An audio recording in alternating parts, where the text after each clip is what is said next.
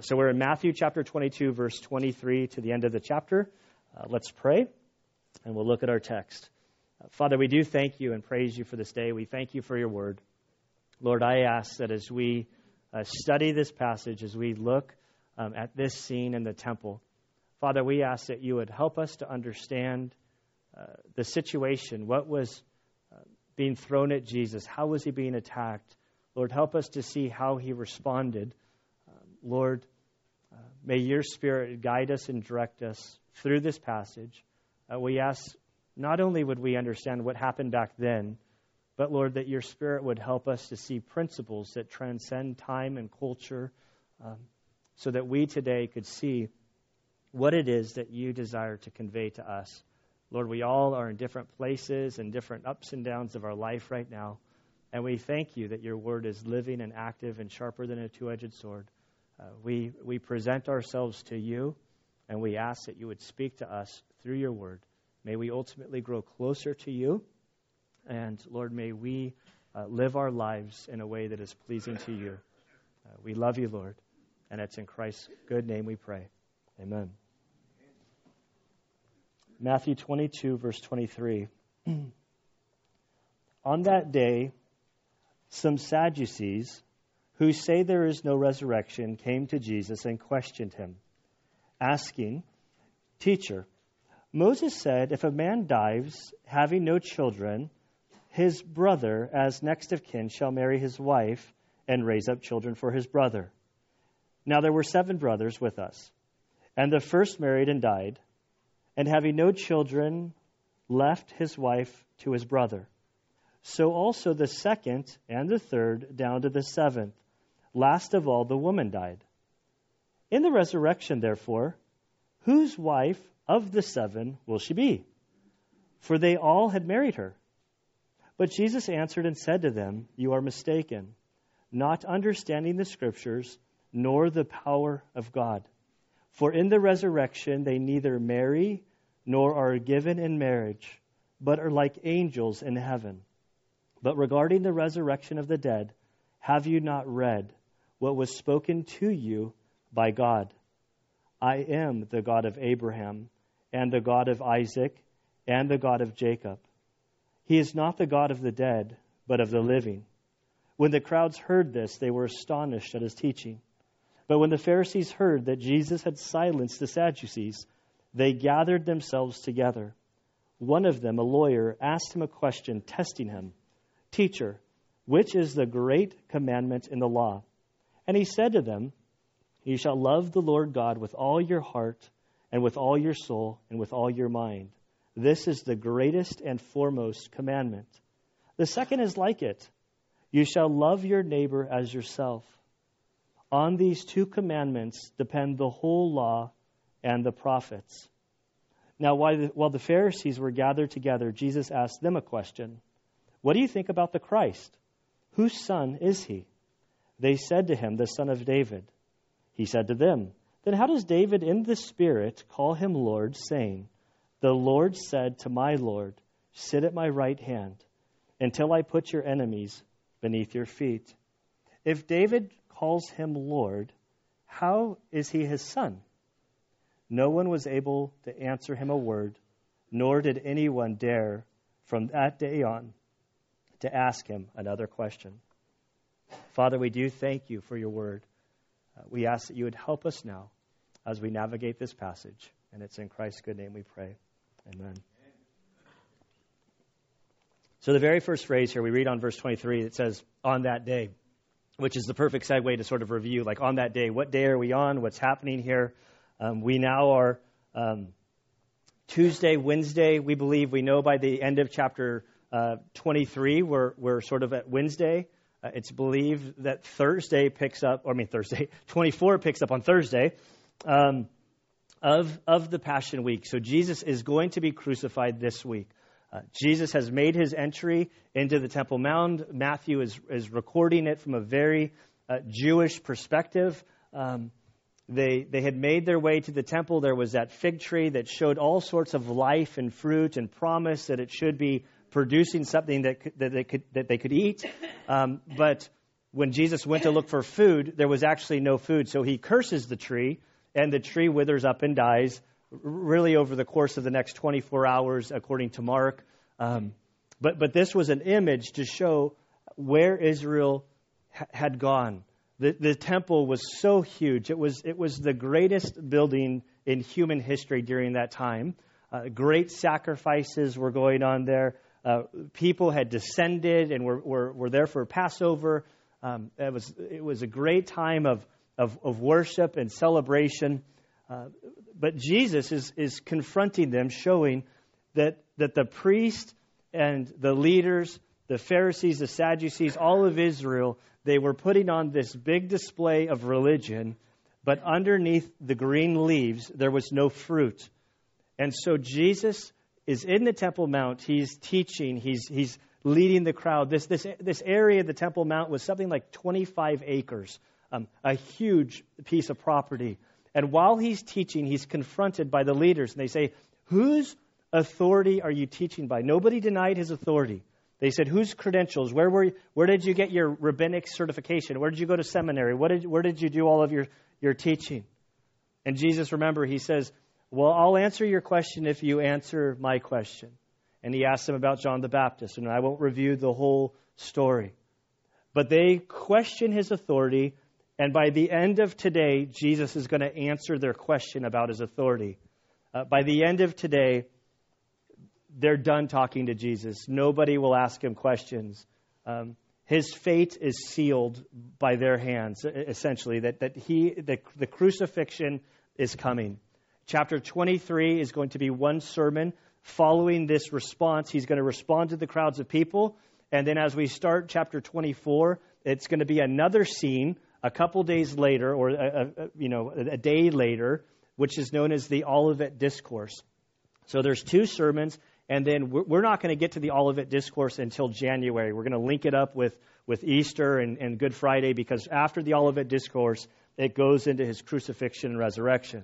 And so here we are today. We're mid-span. Jesus has already told 3 parables sort of condemning the Israelites, specifically the religious leaders, about how they had rejected God's offer of salvation, his plan, his way.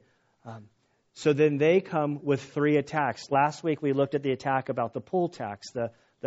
Is it lawful to pay this poll tax with this idolatry coin that has Caesar's face on it? And in giving the coin, you're basically paying homage and worshiping Caesar. And so Jesus basically navigates that masterfully in a way that they couldn't anticipate seeing. Basically says, whose image is that? We'll give to Caesar what's Caesar and give to God what's God's. And basically alluding to the fact that God's seal, his imprint, his fingerprints, his image have been placed in our lives. So give the coin to Caesar, but give your life to God. And they were sort of irate by the end of that. Now we see a couple of attacks. We're going to meet the Sadducees. Then the Pharisees are going to come in sort of upset. And by the end of today, Jesus is going to come to them with a question that's going to silence them. It's beautiful, if you like a good argument. So on that day, this is the day, some Sadducees who say there is no resurrection came to Jesus and questioned him. So we're introduced to the Sadducees. I've introduced the Pharisees to you. The Pharisees really were, they were sort of the blue collar leaders. They were the people, or the leaders, the religious leaders who the average working family identified with. They were sort of the conservatives of their day. They believed in the whole of the Old Testament. They believed in the miracles that were spoken. They believed in that when miracles happened, they believed in a resurrection. They just believed it. The Bible said it, they believed it. They might not have applied it correctly, but in large part, they're the conservative ones. Now, the Sadducees, of course, it's the oldest joke from the pulpit. They were Sadducee because they didn't believe in the resurrection. I think there's something in the pastors' union that you have to tell that joke every time it comes through. But these guys were smaller in number. They were the aristocrats. They were very, very wealthy. They only believed in the first 5 books of the Bible, the Torah or the Pentateuch. They They did not believe in the resurrection. They did not believe in the miracles. They were the liberals of the day. Liberals from a religious perspective. I'm not talking like Democrat, Republican. I'm talking. They were the religious ones that essentially barely believed in God, but they were the controlling party. They controlled the temple. They controlled the Sanhedrin, which was sort of their Congress or their Senate for Israel. They were the ruling party. They had all of the power. The Pharisees had tried to come in and confront Jesus, but when Jesus is confronted by them, they were sort of behind the scenes. Remember, they sent their disciples, and then they sent the Herodians to confront Jesus. So now the Sadducees, they come. Matthew tells us he doesn't want history to forget what they didn't believe. They did not believe in the resurrection.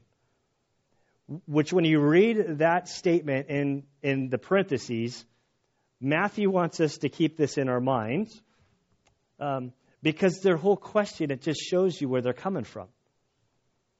So they came to Jesus, and I think what they're thinking, they have a question that the Pharisees can't answer, and it's like their trump card. It's like they pull it out in the religious argument. Nobody can come back. Nobody has an answer. There's no way Jesus has an answer for this, and we're going to get him. This is our silver bullet. There's no way he's going to get through this little riddle we've put together. So they come to him, and they ask him, Teacher, Moses said, if a man dies having no children, his brother as next of kin shall marry his wife and raise up children for his brother. So they quote a passage from the part of the Bible that they believe is the Bible. It's Deuteronomy chapter 25, verse 5. This law will seem crazy to us. This law is referred to as a Levirate law. It's spelled, just so you know, Levirate. This is not dealing with the Levites. This is a law sort of keeping it simple. The main purpose of the law, the heart behind this law, is as Israel as a nation went into the land, they were divided into 12 tribes. Then you have one tribe that's split into two, and then the Levites weren't allowed to have any land. And so this law was designed so that if a man died with no children, but he had brothers, the heart of it was to keep his life alive, his family lineage alive, to keep his portion of the land intact. It was for preserving his lineage. It's hard for us to sort of understand because of the culture we live in. We don't have land. We don't operate in this. You will be familiar with the story where this law was applied, and that was in the book of Ruth. Remember what happened. They go to the edge of town. Boaz said, there's a kinsman redeemer that's closer to you than I am.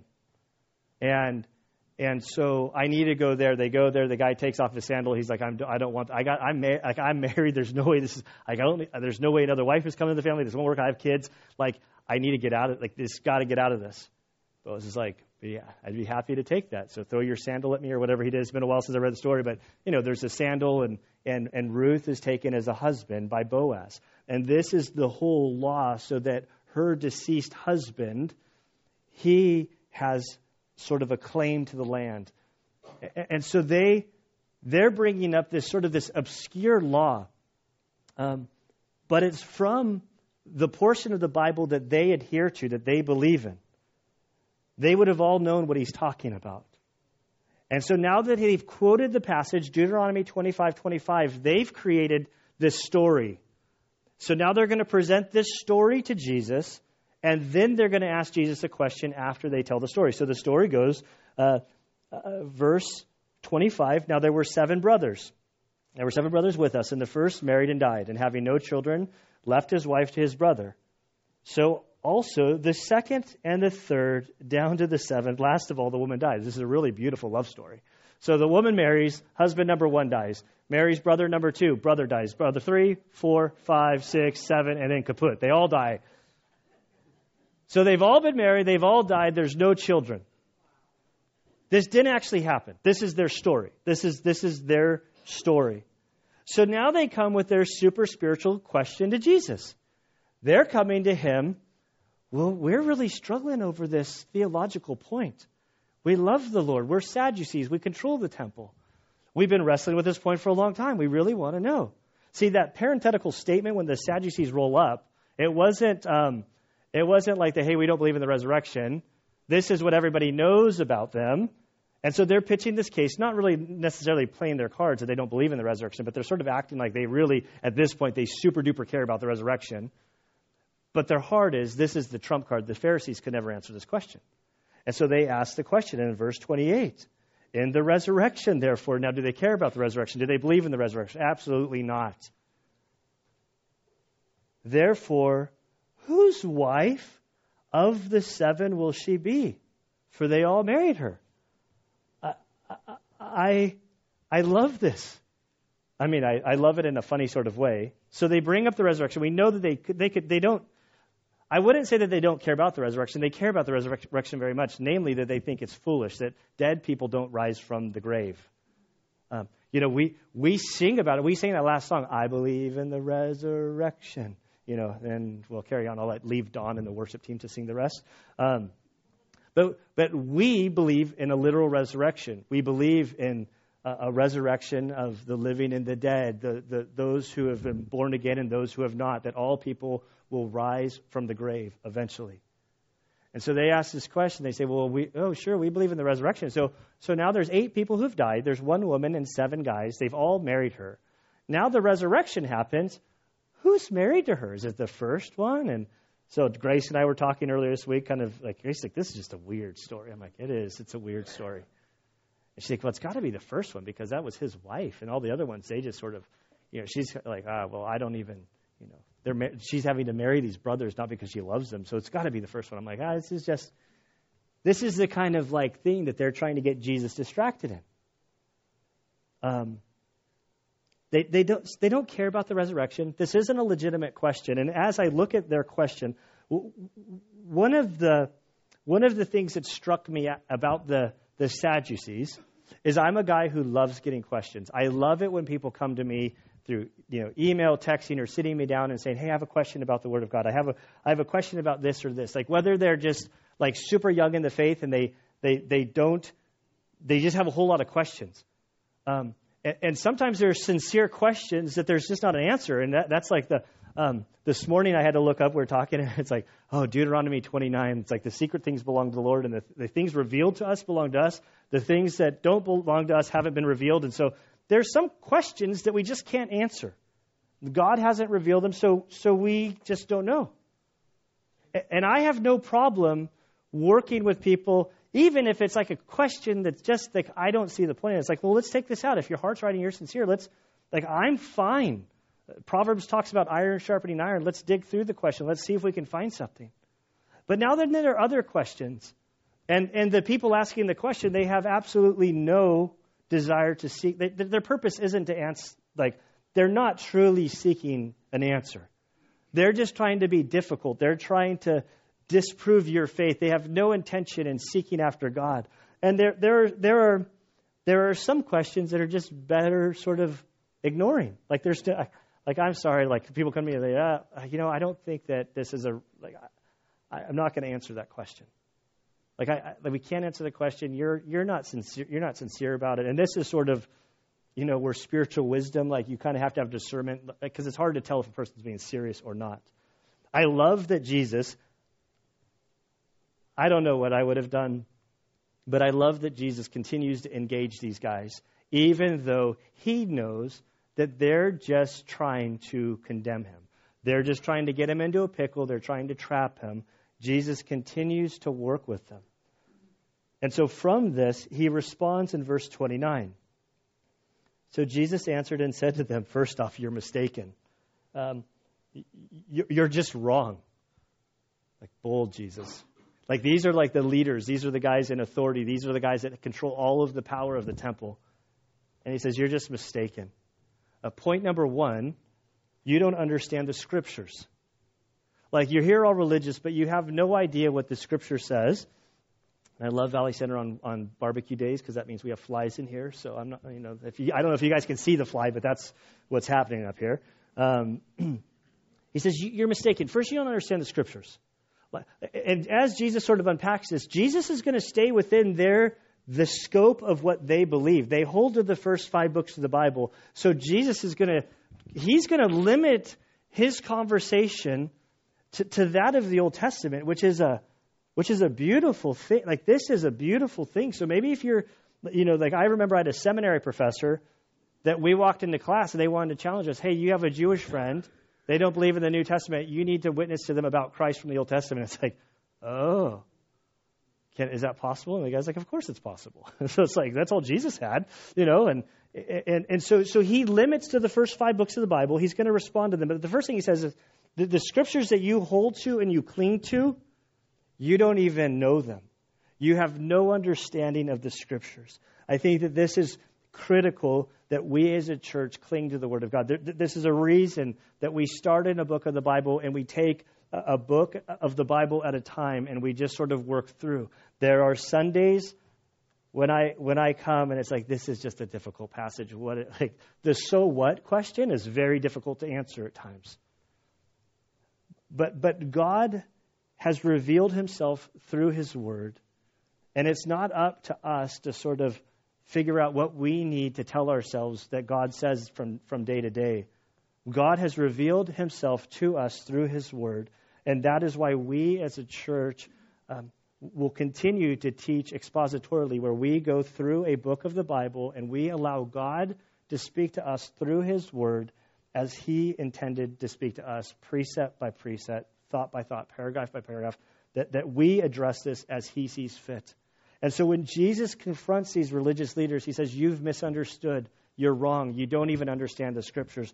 We want to understand the scriptures. The scriptures are where the authority lies. It's not based on me, my credentials, or any of your credentials. We come here Sunday and we submit ourselves to the Word of God and we say, Lord, speak to us. We want to hear what you have to say. Give us wisdom, give us insight, help us by your Spirit to navigate your Word. These guys had turned it into religion. There was no desire of seeking God or walking with God, which goes into the next point. The second thing is, nor the power of God. Like, first, you have no understanding of the scriptures. Second, you don't even know the creator of the universe. You don't understand the great power. Now, the context is the resurrection. Why do they have a hard time believing in the resurrection? Because from a humanistic perspective, like, you don't raise people from the dead. Like, I'll say, I don't, like those, the near-death stories, where somebody died and then they came back, like, well, you didn't die.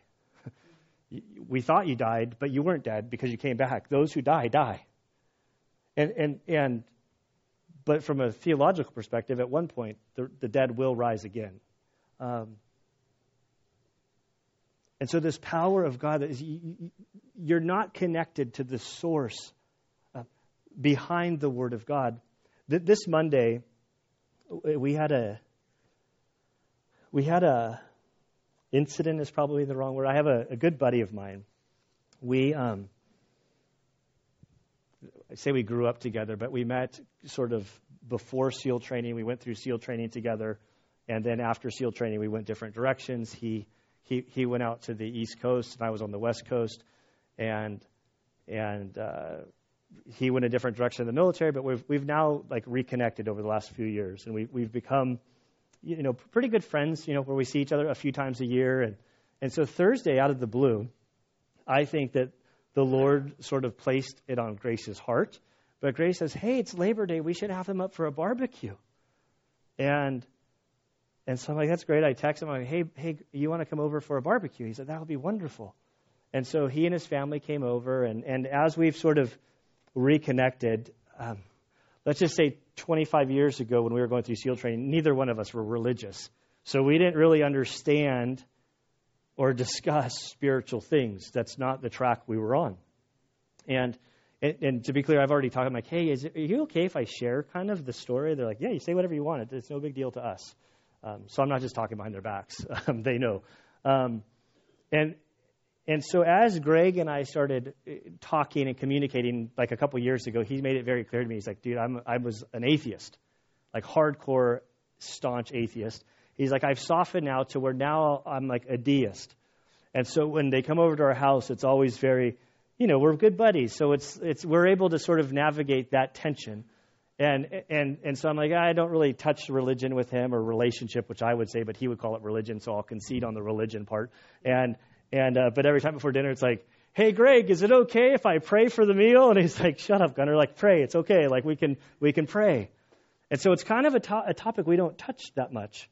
And then over dinner this week, like as they started sharing their story, I had zero idea that they were very, very embedded in the Mormon church. Like they grew up as Mormons. They were high school sweethearts, but then they married other people, and then they went through divorces, and then they married years later. And so he didn't get into his story. He's just like, well, through alcohol and stuff, and I reached the point where I'm willing to concede that there's a higher power, and through AA, I'm willing to sort of to pray and to pray to this higher power. And I was like, okay, so I'm not really going there.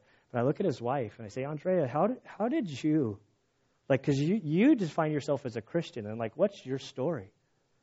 And so she began to share her story with us from within the Mormon church, and it was like I vacillated between being super sad for her and being super angry with these men that were over her. She went through a very rough season in her life. Her husband was extremely abusive, violent user of narcotics, threatened to kill them. She sought help.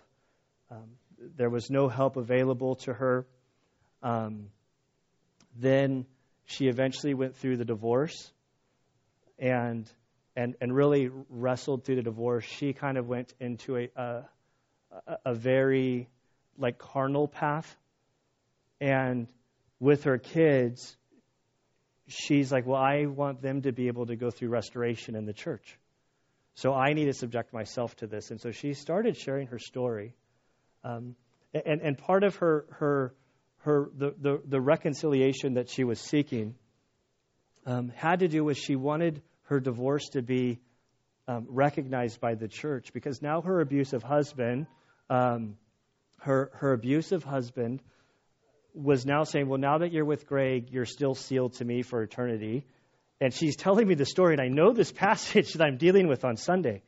And she's like, he's abusing me now through eternal things, so I'm going to the church trying to get them to sort of to annul this, to do away with it. And so she's like, so I sat there, and you could just see the pain and the sorrow and the agony in her eyes as she describes this church council disciplinary thing that she went through. I'm getting furious at what I'm hearing. And she eventually looks at me, and she's like, I'll never be in a situation to talk to a pastor. And you're my friend, and so I want to, can I talk to you as a pastor? And I'm like, yeah, absolutely. And she's like, well, if we ever visited your church, what would the church think about me? And how would they view me as a bad person? And I said, well, what do you mean? And she's, got a sleeve of tattoos, and so does he. And she's like, well, I have tattoos. And I remember the last time I went to church, speaking of the Mormon church, her mom made her wear a long sleeve thing, and you could see a little bit of the ink on her sleeve. And a lady came up to her, grabbed her wrist, and was like tisk, tisk, tisk, you know better than that. And kind of she's like, so what would people think? And I'm looking at her. I'm like, would we view you as a bad person? I'm like, well, we need to let's just sort of back up.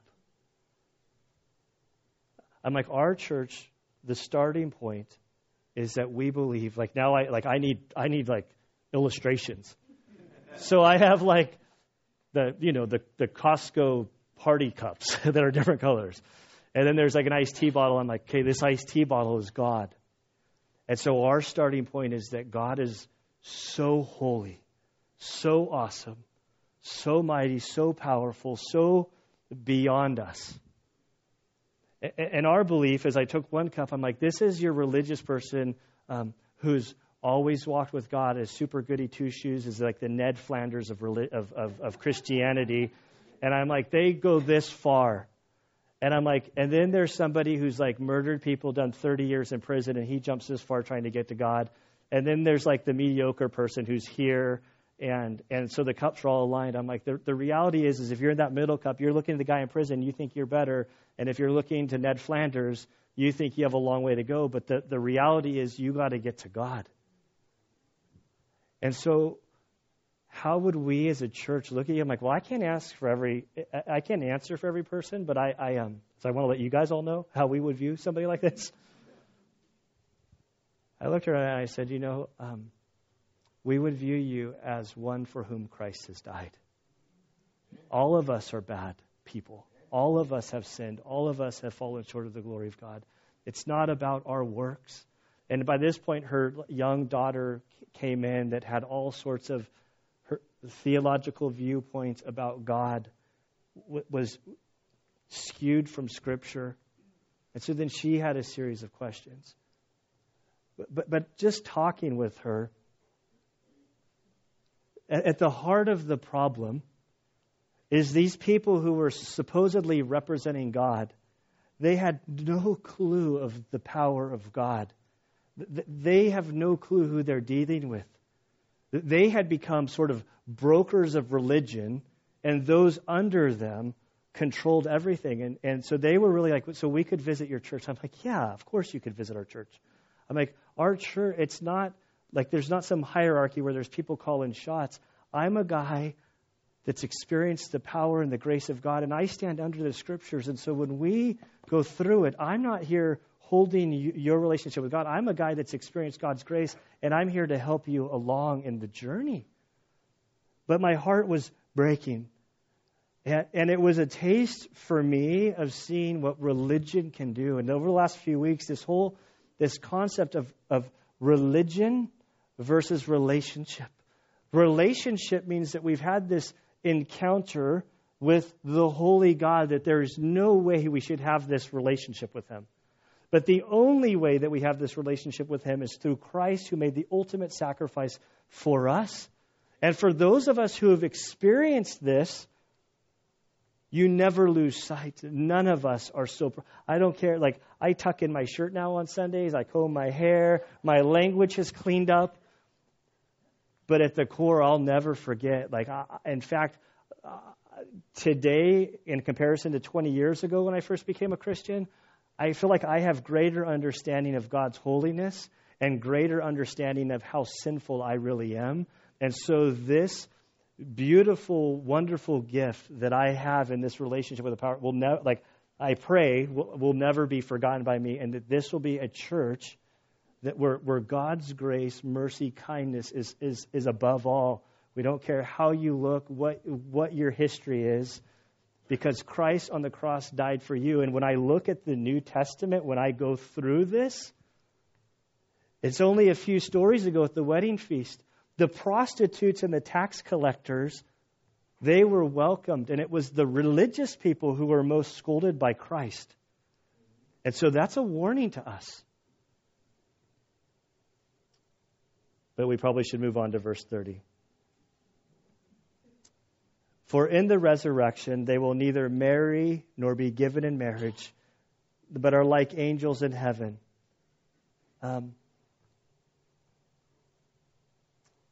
This is the verse. Like I don't want to go into a teaching on the Mormon doctrine and other place, but what the Scripture said, Jesus says, marriage. Now I have Sweet Marriage, that movie, Princess Bride, for those of you like that. Sorry.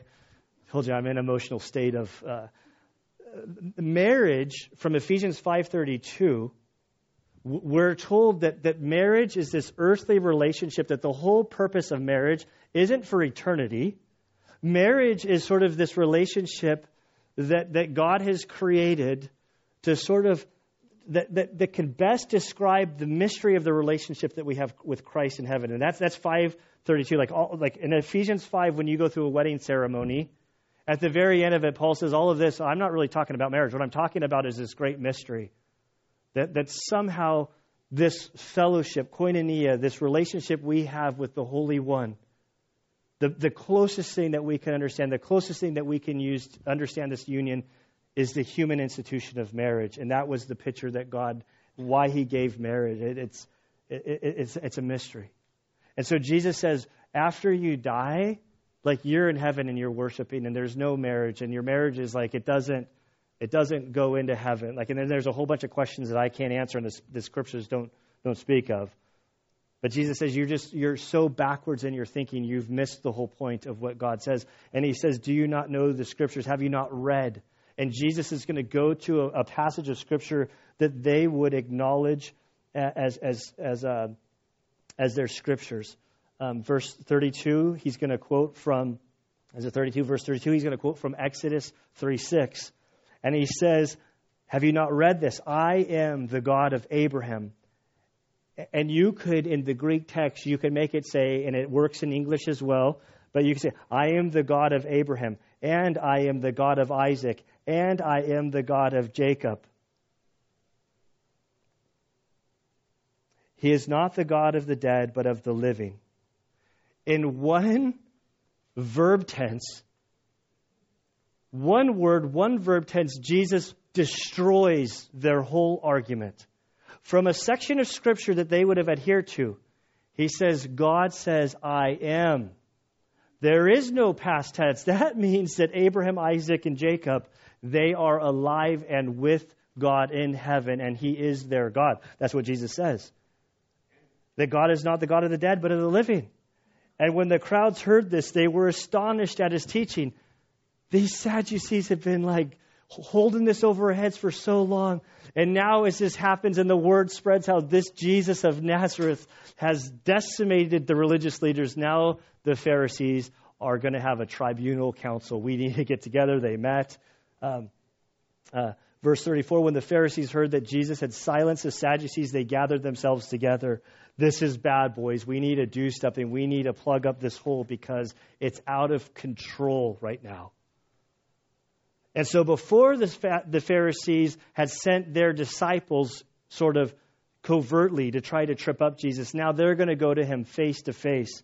And so they go to him and they present, one of them a lawyer.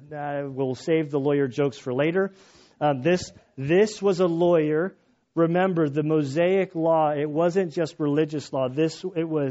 It was their governing document. So it was spiritual and practical and sort of day-to-day living. It is what governed them as a people. And so this lawyer, who would have been a master of the law, other places they're referred to as scribes, he steps forward of the Pharisees and he has a question for Jesus. Like on one side, they're probably super stoked that Jesus just decimated. Like, man, we've been trying to answer that question for years. And he just blew it out. We got to file that one away, boys, because I am. What was that? That was Exodus. What? Exodus? Whatever. Like, document that because we're going to use that against them next time. But then this lawyer steps up and says, I have a question for you. And he asks him a question, testing him. Teacher, what is the greatest or the great commandment in the law? So I believe that the lawyer steps up and he says to Jesus, this is like asking a parent the question, you have 4 children. Which one is your favorite? Which one is your favorite child? Like, I don't know if everybody had their sort of favorite one, their thoughts about it. And now we see this when we fall into sort of a trap. When we see which is the great commandment, we naturally think of the 10 Commandments. Don't think of the 10 Commandments. There were 613 laws within the Old Testament. So this is a huge question. Which one's the greatest one? Which one's the most important? Jesus, without even skipping a beat, and don't think relationship. When Jesus sees the whole of the Scriptures, and I would say from Genesis to Revelation, but at this time it's Genesis to Malachi, he looks at him and he says, the greatest commandment is Deuteronomy 6:5. It is what is in the mezuzah on the box of every Jewish home. You shall love the Lord God with all your heart, with all your soul, and with all your mind. From the deepest seat of your being, where all of your emotion resides, that should be filled with absolute, total, complete love for God. That speaks of relationship. And then he's not done, and he says, this is the greatest and foremost commandment, and the second is like it. You shall love your neighbor as yourself. Now, if we were to fast forward a few days, we'd find ourselves in John 13:34. If you turn over to John 13:34 with me, this is at the Lord's Supper. So if today's story takes place on Tuesday or Wednesday, this, I think, is probably happening on Thursday night. There's some debate or discussion, that the clock is different, how they viewed time and days. But at John 13:34, the Gospel of John's Gospel, he devotes almost a quarter of his Gospel to the Lord's Supper. And remember, to set the scene, they had arrived there. And as they come to the room, there's supposed to be this great lesson. Or I think Jesus was almost hoping to see servant leadership, that he'd been working with the guys. And he gets into the room, and because the guy had cleared out the servant, they needed to wash their feet. But this was a task reserved for the lowliest of lowly. And I sort of see Jesus and the guys getting there, like Jesus is looking around like, aren't any of you going to, all of you are too prideful to wash the feet.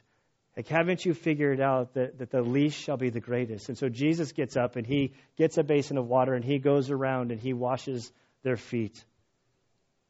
And so in this, we get to John 13:34.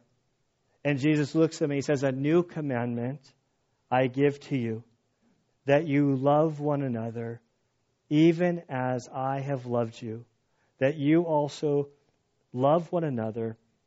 By this all men will know that you are my disciples, if you have love for one another." Now, you can go back to Matthew. So there's a slight variation, and Ephesians offers this same variation. So the second greatest commandment is to love others as yourself. But after Jesus' death, burial, and resurrection, the command is sort of, there's a modification, a twist that's placed into it. It's increased, because now no longer are we to love others as we love ourselves. The standard has become, we're to love others as Christ loved us. He is our example. Way more of a sacrificial standard. And so coming back, when he says this, Jesus then in verse 40 says, "On these two commandments, to love the Lord God with all your heart, mind, soul, strength, everything that you have, love him." And then second to that is to love others like yourself. He would go on to say, "Like I have loved you." He's heading to the cross. That's how he loved us. And then he says, on these two commandments depend the whole law and the prophets. The law, the first part, the prophets, the second part of the Old Testament. He says, on these two things, loving God and loving others, the whole of the scriptures hang from that. You can't, everything in the scripture depends on you loving God and loving others. That's what every story ties into. Now, while the Pharisees were gathered together, Jesus asked them a question. He's like, "Hey, okay, I answered your question, but hey, while you guys are still pondering what I just said to you, I have a question for you." This is going to be the last question he asked them. This is where he silences them. He's going for the absolute jugular vein. He says, "What do you think about the Christ?" Christ is synonymous. That's the Greek word for Messiah. So he's asking, what do you think about the Messiah? Whose son is he going to be? Super softball question. Every Jew could answer this question.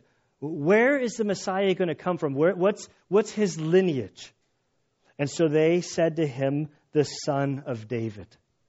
Remember, as he did the triumphal entry, they were screaming, "Son of David," all through the math. If you trace through Matthew, if you have a computer program or you have access to Google and you just Google "Son of David," like in Matthew, you'll be able to come up with all the phrases. I should have done that before I got here, but I just had that thought. It's all through there. Son of David was critical. Son of David goes back to 2 Samuel chapter 7, what we know as the Davidic covenant.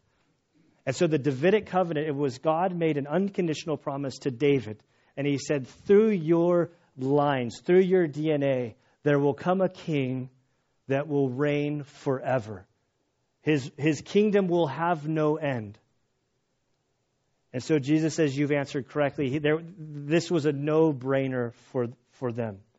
And so then Jesus continues in verse 43, and he says, "Then how does David in the Spirit call him Lord, saying, 'The Lord said to my Lord, sit at my right hand until I put your enemies beneath your feet?' If David calls him Lord, how is he his son?" So the Sadducees had this little trick question for him. Now he has a little trick question for them. And this psalm, it's Psalm 110, verse 1. It is, I believe it's the most quoted psalm in the entire New Testament.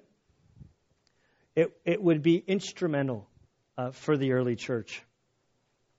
And Jesus is basically saying, well, now if David by the Spirit penned these words, and David says he calls his own son like Lord, not Lord like, oh, you're a really great guy, but Lord like bow down and worship, Lord like Caesar wanted for himself. How does David then worship his own son? How does he write this?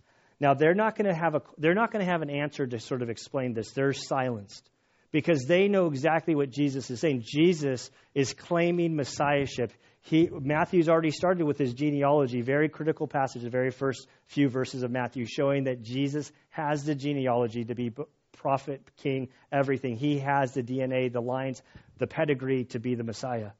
Now, if we were to fast forward a couple days, if you go over with me to Acts chapter 2, Peter is a witness to this, right? Peter is one of the apostles. Peter is one of Jesus' right-hand men. He is in the inner three, Peter, James, and John. Now, Jesus, in a couple days, he's going to be executed. He's going to be buried for 3 days, and he's going to rise again, and then a few days later, he's going to ascend into heaven. And after his ascension, the church, not the church, the apostles and a gathering of people, they're waiting around to see what's coming next.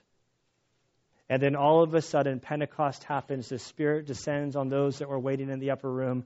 They're baptized by the Spirit. Great things happen. 3,000 people come to faith. And then they are challenged. And Peter raises up the moment that Jesus had been preparing him for. They're saying, you guys are all drunk. And Peter says, we're not all drunk. It's 9 a.m. These are known languages. They're speaking the gospel. All of the people from around the world, they're hearing the gospel in their native language, a language that we don't know, but the Spirit is giving us the ability to communicate to them. And now in verse 29, so in Acts chapter 2, verse 29, Peter's giving his first sermon, and he comes to this very passage, or the concept from this passage. It's going to come in verse 34, where he's going to quote from the same passage that Jesus just quoted from. So he builds his case about David and his son. Notice verse 29, it says, Brethren, I may confidently say to you regarding the patriarch David, that he both died and was buried, and his tomb is with us to this day. And so because he was a prophet and knew that God had sworn to him with an oath to seat one of his descendants on his throne, he looked ahead prophetically and spoke of the resurrection of the Christ, that he was neither abandoned to Hades, nor did his flesh suffer decay. This Jesus God raised up again, to which we are all witnesses. Therefore, having been exalted to the right hand of God, and having received from the Father the promise of the Holy Spirit, he has poured forth, which you both see and hear. For it was not David who ascended into heaven, but he himself says, the Lord said to my Lord, sit at my right hand until I make your enemies a footstool from your feet. He quotes from the same passage that Jesus just quoted from. And as he stops here, they would have all got what he was saying. He was very clear. And he says then, the nails into the casket. He looks out at this crowd and he says, therefore, let all the house of Israel know for certain that God has made him, that's Jesus, both Lord and Christ, this Jesus whom you crucified. And that was the end of his sermon. And the crowd is left there. And we're told that they're pierced to the heart. And they're like, well, what do we do? What do we do? What do we do? And we'll see that Peter goes on to say, believe. And then they receive forgiveness. The church is born. It's a beautiful, powerful scene. But as we go back to Matthew, the very last verse, it says, no one was able to answer him a word, nor did anyone dare from that day on to ask him another question. When I look at this scene, here they have God in their midst. He came humbly. He came not as they would have seen the Messiah to come. I saw a video a few years ago, and as I was studying this week, it reminded me, so in honor of football season kicking off, I'm going to tell a football story, which is soccer. So one of the world's most famous football players is Ronaldo. He plays for Real Madrid. He plays for the national team of Portugal. He is an amazing striker. He's like the rock star of rock stars. I don't even know how many gabillion dollars he makes, but he makes a lot of money. And so there's this video where they dress him up like a really chubby guy. They put him in sweatpants. They give him a beard, and they put like a bunch of hair on him. They make him look like a homeless guy. And they sort of set him on the street in this chair with a soccer ball and like a little poodle and a little box for like tips. And so he's sitting there kind of like, looks, not drunk, but looks homeless. And so it's like downtown Madrid, all these business people, like downtown New York City, people are walking around.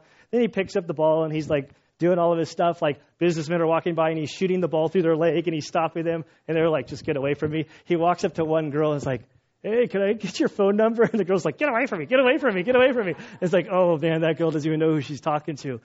Most of the people are just walking by him. Most of the people are just ticked off by him. Then all of a sudden, this little boy comes up, and this little boy starts like going back and forth with Ronaldo, and Ronaldo's like bouncing headshot, and the little boy's playing soccer with him. It's the most beautiful thing. And then all of a sudden, Ronaldo picks up the soccer ball, and the little boy's standing there just kind of like, like hanging out. Ronaldo starts signing the ball, and about this time, Ronaldo starts pulling off the beard and his hat, and the little boy is just like in tears. It's the coolest thing ever. But do you know what? All of the people missed this great display. He fills stadiums. All of these people just walked by greatness and ignored it. But as soon as he revealed himself in like his glory of man, now it's like all of the cell phones are out. The crowd's like erupting. But the thing is, when Jesus came, he came dressed humbly like a man. And so many people are missing the greatness of God. They're walking right by the power of Jesus and missing the whole point. He is going to come again in all of his glory. And I think that the lessons here as we conclude this section is first and foremost, like if you're not sure who Jesus is, if you haven't really placed your faith in him, I would encourage you. Like, I'm here to answer questions, all sorts of people, like whoever invited you to come today, or like they're willing to answer your questions. We have resources, things to give you to help you look at the evidence of who Jesus is. And for those of us who have trusted in Jesus, who have recognized him as our Savior, may we never lose sight of his almighty power. We don't serve some small, teeny God that's sort of halfway involved in our lives. We serve this awesome, mighty, wonderful God who loves us, who cares for us, who died for us, who desires relationship with us, cares about the nitty-gritty of your life. So don't put him in the back corner in your junk drawer. Give him your life. Walk with him. He cares about you. It's a beautiful thing. So I'm going to pray. And at the end of the prayer, I'm going to tack on a blessing for lunch. Okay? So hopefully that doesn't distract us too much. Father, we do thank you and praise you. Lord, as I study the Gospels, as I go through and grow over the years and examine this Jesus, Lord, it's not just some fairy tale. The evidence is overwhelming, supporting who he claimed to be, and he claimed to be the Messiah, God amongst us. As he revealed himself, as he demonstrated his power and authority through miracles and healing people to authenticate his authority to forgive sins, may we never lose sight of that. Father, we ask that the majesty of Christ, his glory, his power, may it never be forgotten by us. Father, there are times in this life when circumstances seem overwhelming as death hits each of us. It's very easy to lose hope. to see our faith weakened. But Lord, we pray that you would grow our understanding of who you are. May we grow in our knowledge of the Scriptures, how you have revealed yourself to us. May we examine your creation. It's overwhelming, and to think you just spoke it into existence. The same power that raised Christ from the dead is within us for those who believe in Christ. And so, Father, I pray that you would help us to live our lives in a way that reflects that we serve and walk with a great and awesome God. We thank you for this day. We thank you for our fellowship. We thank you for this church family. We thank you for the food that we're about to receive. And it's in Christ's good name we pray. Amen.